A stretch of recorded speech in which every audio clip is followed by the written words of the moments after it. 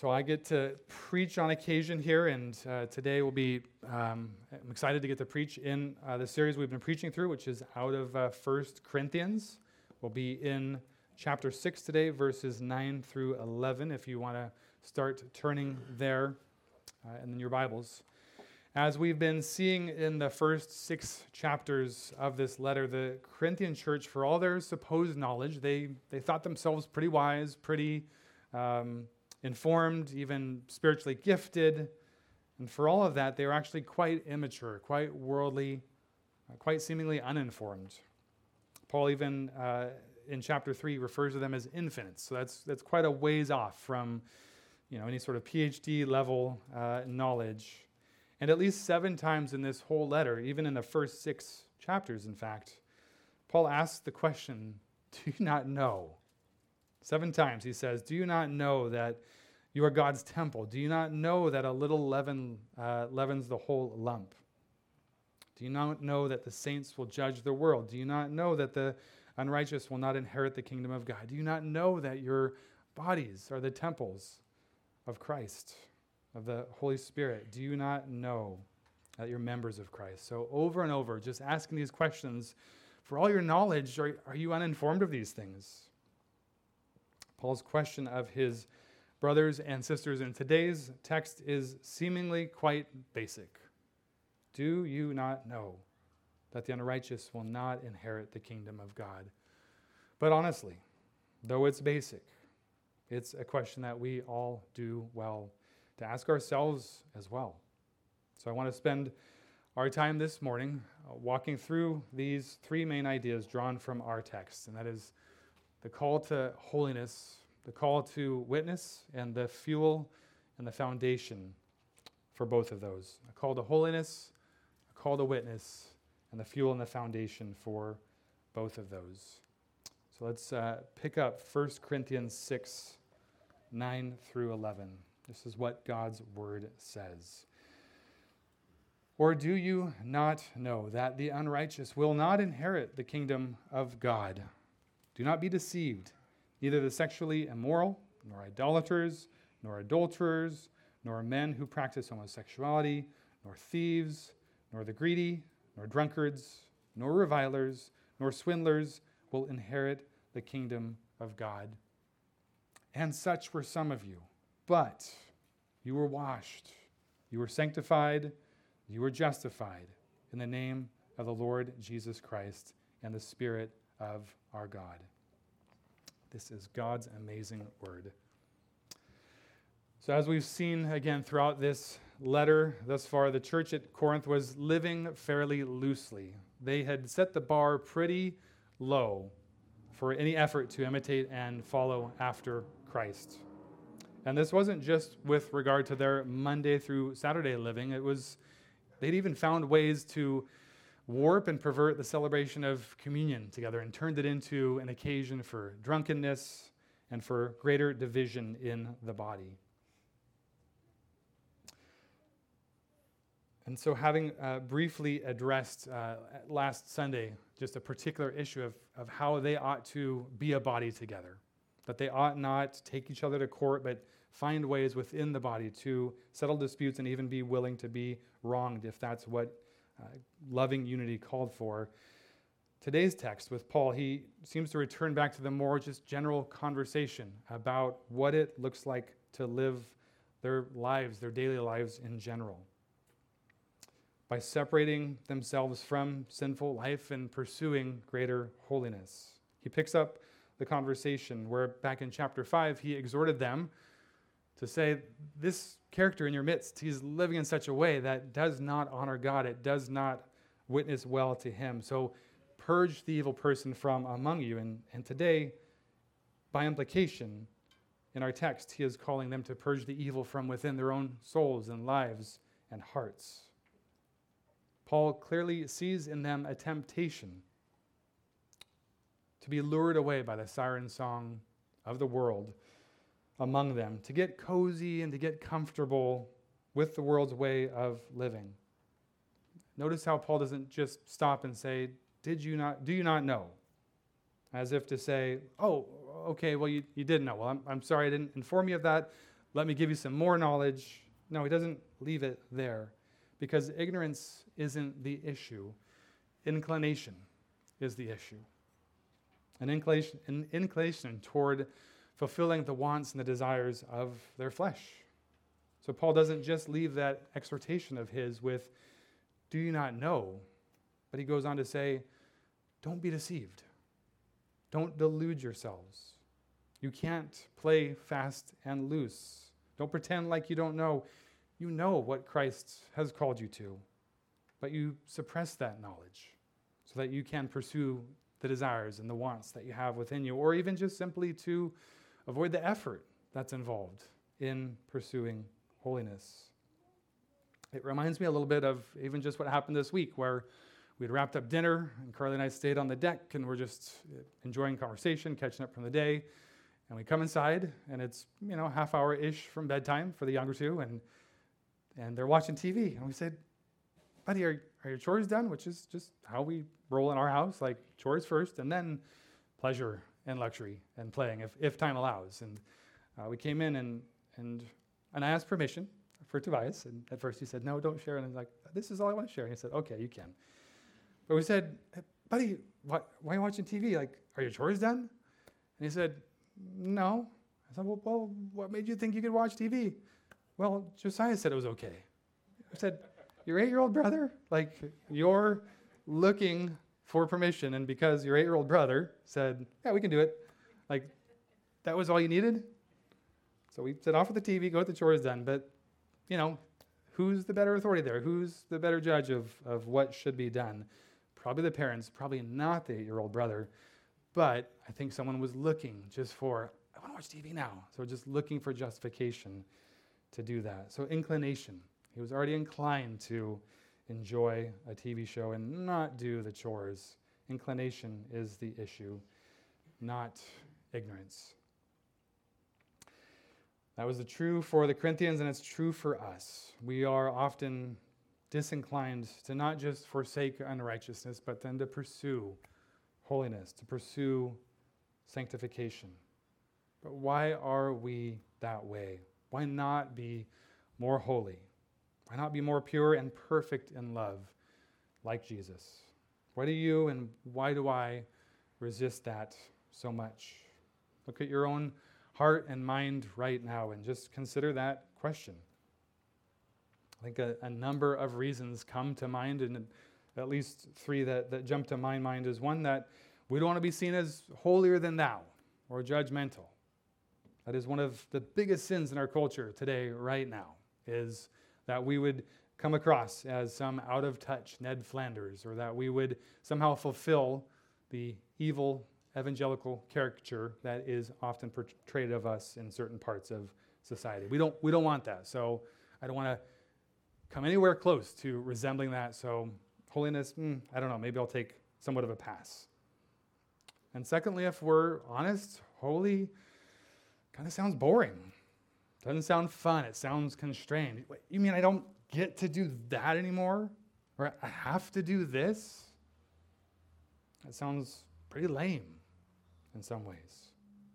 And thirdly, I think we resist it because our comfortable American life doesn't really expect or demand it of us. It actually works against it. When life is manageable and when it's predictable, when there's no stress or strain, when we're blessed, it's so easy to lean into that blessing and just enjoy one more scroll, one more cookie, one more drink, one more show, one more hour of sleep, rather than to just put those things aside for a moment, for a time to pray, to fast, to serve, to pursue a reconciled relationship, to enjoy God and His Word. Addressing each of those 3 reasons in order, though holy is in the label, being holier than thou is anything but holy. It does reek of judgmental pride that we are all so repulsed by. True holiness, true being in the image and the likeness of Christ, being captivated by the glorious and the dangerous goodness of God that, on the one hand, yes, hates God belittling, joy thieving sin so much that we recognize that God had to die in our place, and at the same time sees in that dangerous goodness that God so loves his creation and that he was delighted to die in our place.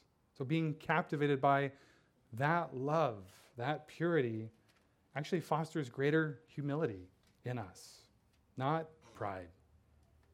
True holiness still hates sin, but it takes no joy in calling it out. Actually goes to great pains and great length to come alongside those whom we would see as trapped in sin, and underscores the common humanity, the common brokenness that we as human beings experience as we hold out to those people. Greater life, greater joy. And it's patient in holding out life and joy, not demanding and not, you need to change now. It's true holiness is patient. It doesn't demand a quick response and change. Which brings us to that second reason that we don't pursue it. It just seems like boring or even just a miserable loss of freedom.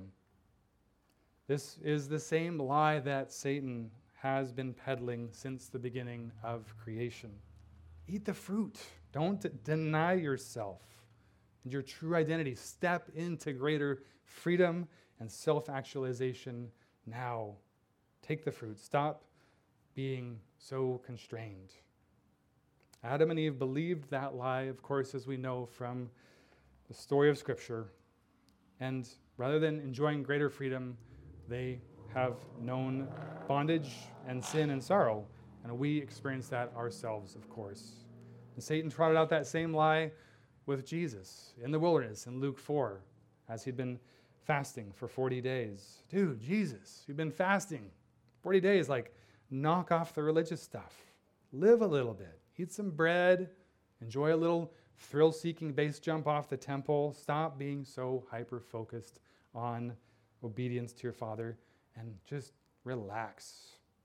You deserve it. The reality is that saying no to certain passions that crop up within our hearts and saying yes to demands that go against our natural desires, it's actually a greater freedom, not less. When we give in to every desire and want, which of course fewer, if any of us do, but giving into those desires and wants that aren't in line with God's heart and with our calling to be more like Christ, they actually lead us to be less human, less alive, more beastly, more animal-like.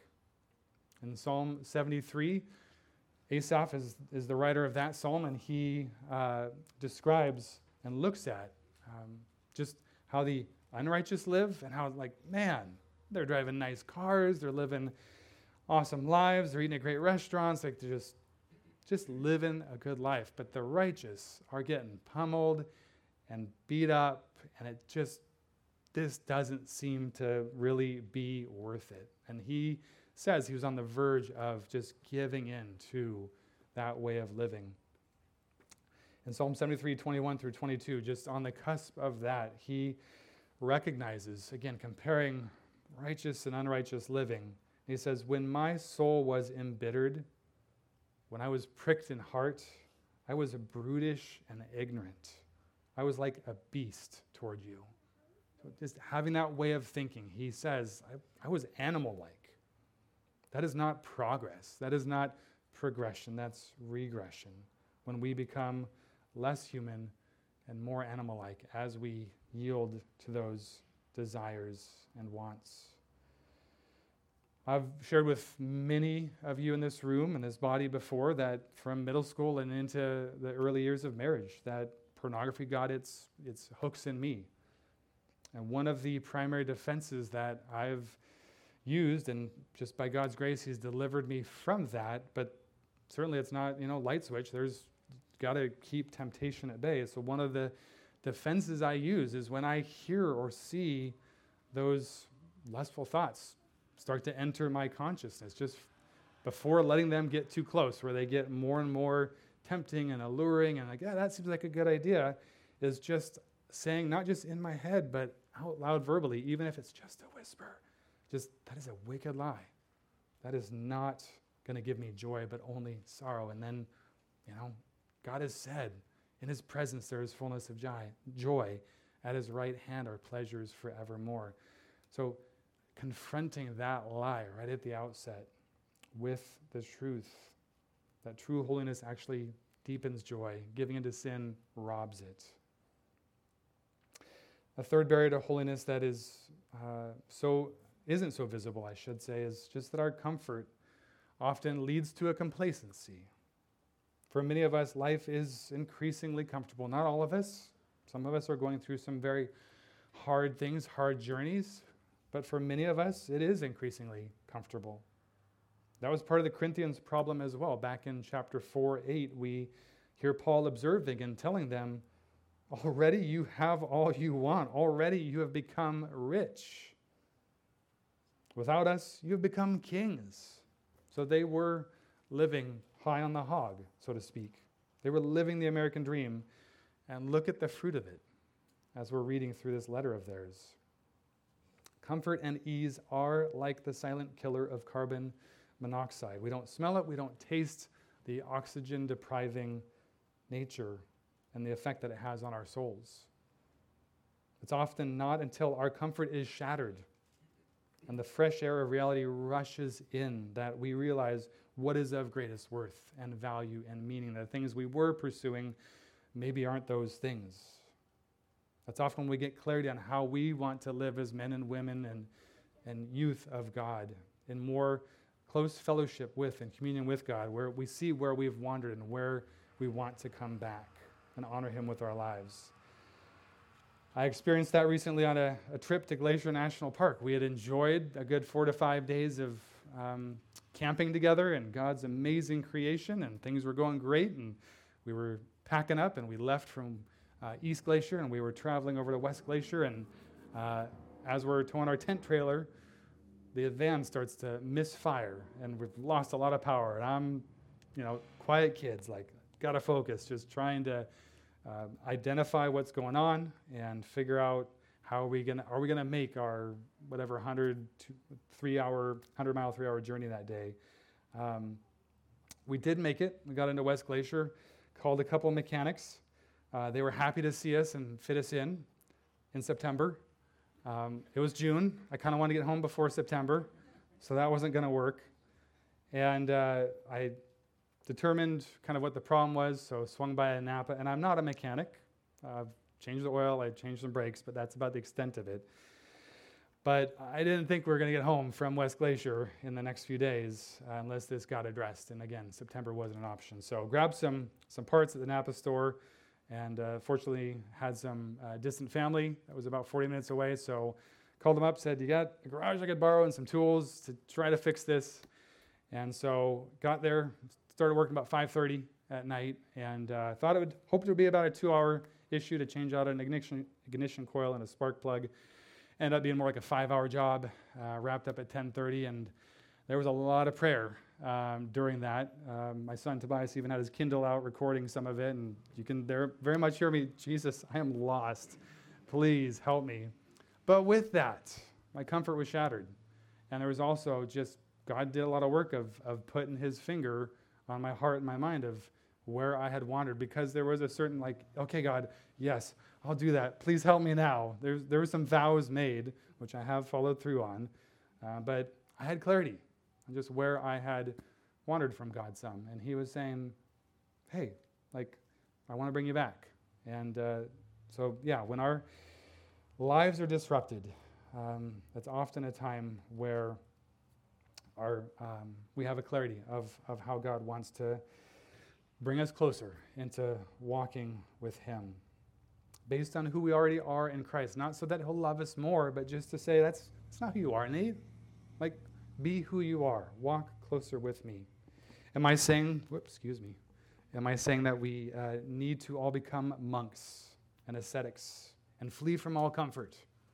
No, but just recognize where some of that comfort has brought a confusion or a fogginess, and God would call us back more closely, remembering that Jesus himself in Matthew 5 says that those who hunger and thirst for righteousness, those are the ones who will actually, truly be satisfied.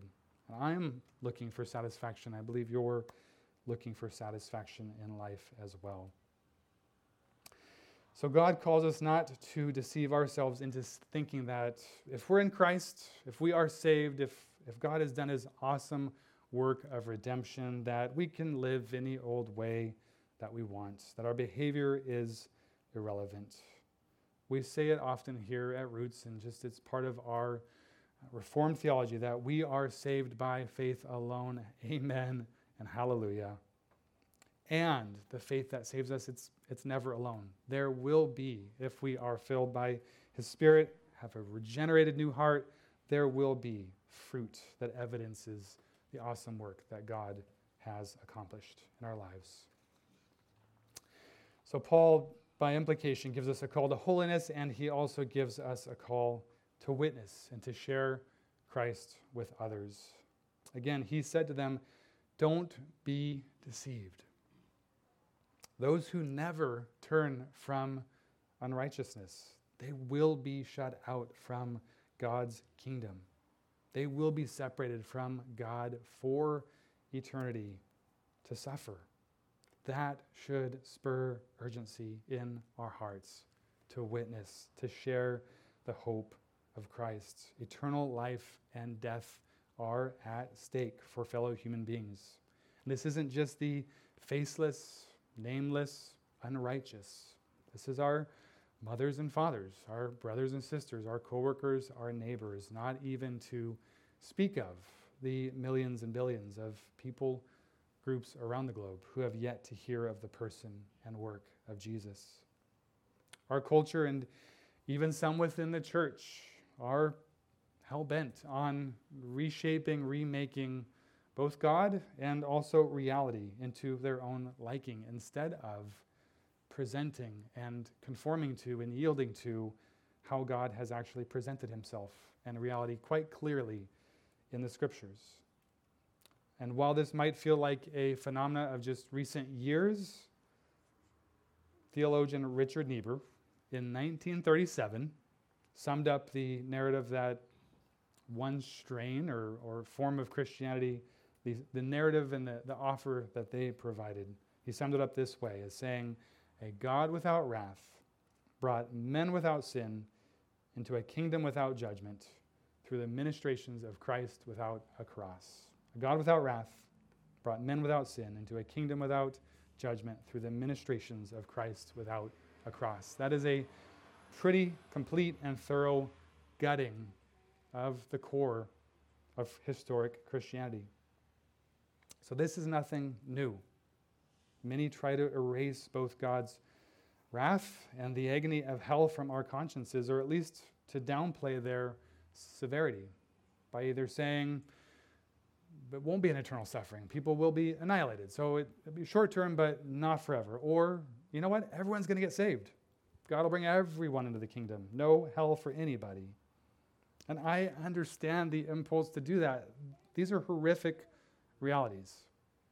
Scripture says it is a horrible thing to fall into the hands of the living God apart from Christ. So I understand that impulse, but God's word doesn't give us poetic license. We believe that all Scripture is breathed out by God and is useful for teaching and reproof and for correction and for training in righteousness.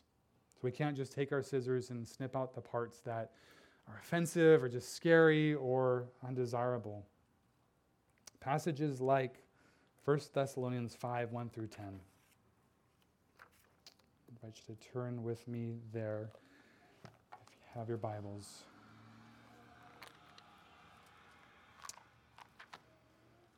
Paul writes 1 Thessalonians 5, 1 through 10. This is a sobering passage.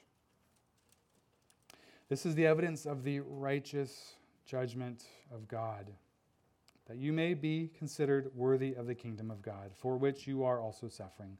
Since indeed God considers it just to repay with affliction those who afflict you, and to grant relief to you who are afflicted as well as to us, when the Lord Jesus is revealed from heaven with his mighty angels in flaming fire, inflicting vengeance on those who do not know God and on those who do not obey the gospel of our Lord Jesus.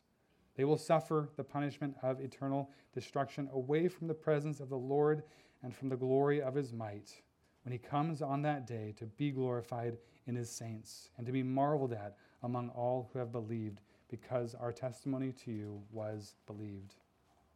That is a tough and sobering passage. Few of us, if any, are putting that on our Christmas cards.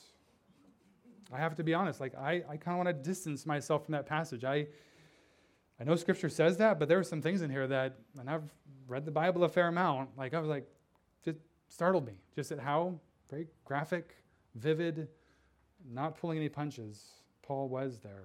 I kind of want to distance God from that passage. No, he's only kindness and love and mercy. There is no wrath. There is no vengeance. But again, we don't have the freedom to downplay or minimize those elements.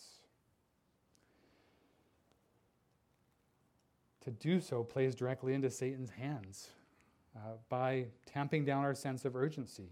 If he can be successful at minimizing what is to come for those who are outside of Christ, then we feel less urgent to share with them the hope of salvation, of the rescue that is offered in Jesus.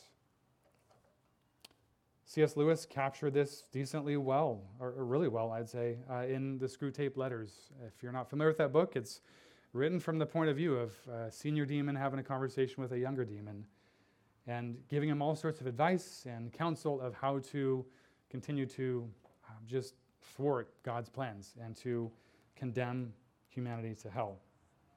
And so he gives this counsel, the senior demon, to the younger one, Wormwood. He says, "My dear Wormwood, you ask me whether it is essential to keep the human ignorant of your own existence. Our policy, for the moment, is to conceal ourselves. I do not think you'll have much difficulty in keeping the human in the dark. The fact that devils are predominantly comic figures in the modern imagination will help you. If any faint suspicion of your existence begins to arise in his mind, suggest to him a picture of something in red tights, and persuade him that since he can't believe in that, he therefore cannot believe in you." Lewis wrote that in 1942, and 80 years later, not much has changed. It is the condition of our Western worldview, which is grounded in materialism, to just minimize and dismiss as fairy tale any sort of spiritual reality, especially those that feel too terrible to be true. But we cannot minimize the reality that every human will face their Maker in judgment one day. Does that mean we grab the bullhorn and head out in the street corner and start preaching like a street corner preacher? Probably not. Sharing the hope of Jesus, and that, again, rescue is provided in him, that does seem to happen best in the context of relationship. But how often do we even do that in those relationships that God has given us? What is one relationship in your life where you've been kicking the can down the road for too long, and God is nudging you, maybe even right now, just to find a way, take the opportunity to just plainly, compassionately share the need for the gospel and the hope that we have in Christ? So Christ calls us to holiness, and he calls us to witness to the reality that the unrighteous will not inherit the kingdom of God. And he also gives us the fuel and the foundation that we need to do both of those. We look back there at what Paul says in verse 11, "And such were some of you, but you were washed, you were sanctified, you were justified in the name of the Lord Jesus Christ and by the Spirit of our God." So God does not command what he doesn't already supply. In salvation, the call to exert effort in pursuing holiness and sanctification, that comes after We've already been justified and set apart and washed clean by God. The order matters hugely. We get it wrong and we have every other world religion. That is not Christianity. That's not the gospel. We do labor. We do strive. We are called to that, but it is to that we might be fighting from a position of righteousness, of justification, not for it. That we would be pursuing cleansing from already having been made clean. We fight, we labor because we've already been filled and empowered by the Holy Spirit with his presence. Further fuel is found in how Paul describes salvation here. It's not just going to heaven. Salvation is inheriting God's kingdom. A kingdom that is, a kingdom by definition is the kingdom, the king's domain. It's the space where his loving presence and his glory reign supreme. It's not just heaven or a spiritual Disneyland, some place that we just enjoy in personal pleasure and delight and ease. God's kingdom is not just some amazing VRBO that we go take a vacation to and can chill and kick back and just the best spot on earth. No, his kingdom is the place where we come home into the unmediated and the unhindered, unfiltered presence of the Father and the Son and the Spirit. And we're coming home because if you are in Christ, that is your inheritance as being part of the family. Inheritances don't go to random strangers. They go toward sons and daughters as a means of furthering that legacy and adding further blessing to the children. So in our text today, in that list of descriptions of what it looks like, what unrighteousness looks like, it might seem like an arbitrary list of just harsh and judgmental rules describing, again, what unrighteousness looks like. But actually, those are healthy boundaries that are deepening our family ties when we abide by those boundaries, deepening those ties and continually preparing us for a flourishing relationship with God and others, both now and in the kingdom to come. Similarly, we find a fuel and a foundation for witnessing in the text as well. So Paul's description of the Corinthians, how did it go from such are some of you to being such were some of you? How did it go from present tense to past tense? How did it go that way for us? Look at your own life and salvation story. I'd say for 99% of us, it wasn't through some vision or dream in the wee hours of the night. It was through relationship with others, other followers of Christ. Whether that was a family member, a neighbor, school teacher, someone took the initiative to share Christ with us, both with their words, but also likely with their lives. If their lives didn't match up with and have some alignment with their words, we probably wouldn't have listened. It wouldn't have caught our attention. It wouldn't have seemed so appealing. We wouldn't have perhaps put our hope in Christ through their witness. It only makes sense that a God who is three persons in rich relational community, bringing about salvation together in the world, that he would accomplish so much of his saving work through human relationship. So who are we to have been rescued from judgment and brought into God's family with so great an inheritance? Who are we to not also welcome others whom God has put into our circles and into our lives to find true joy and freedom in the family of God? So as we come to the table in a moment to take communion, we remember and we celebrate the God-man, Jesus, who in his life on earth pursued holiness and lived life so sinlessly that his self-sacrifice was an acceptable substitute to God, the Father, in our place. And yet he was so set on saving the unrighteous that they called him a friend of sinners. Pursuing holiness is not at odds with pursuing those who are lost. It's actually in perfect harmony. So as we come to the table, we can rest and we can rejoice that Christ has completely justified us and washed us clean through his broken body and shed blood.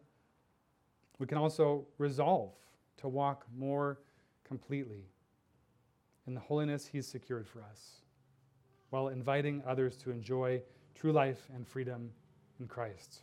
Let's ask him where we might individually grow in having a greater hunger for holiness and who he might be leading us to bring his amazing gospel to.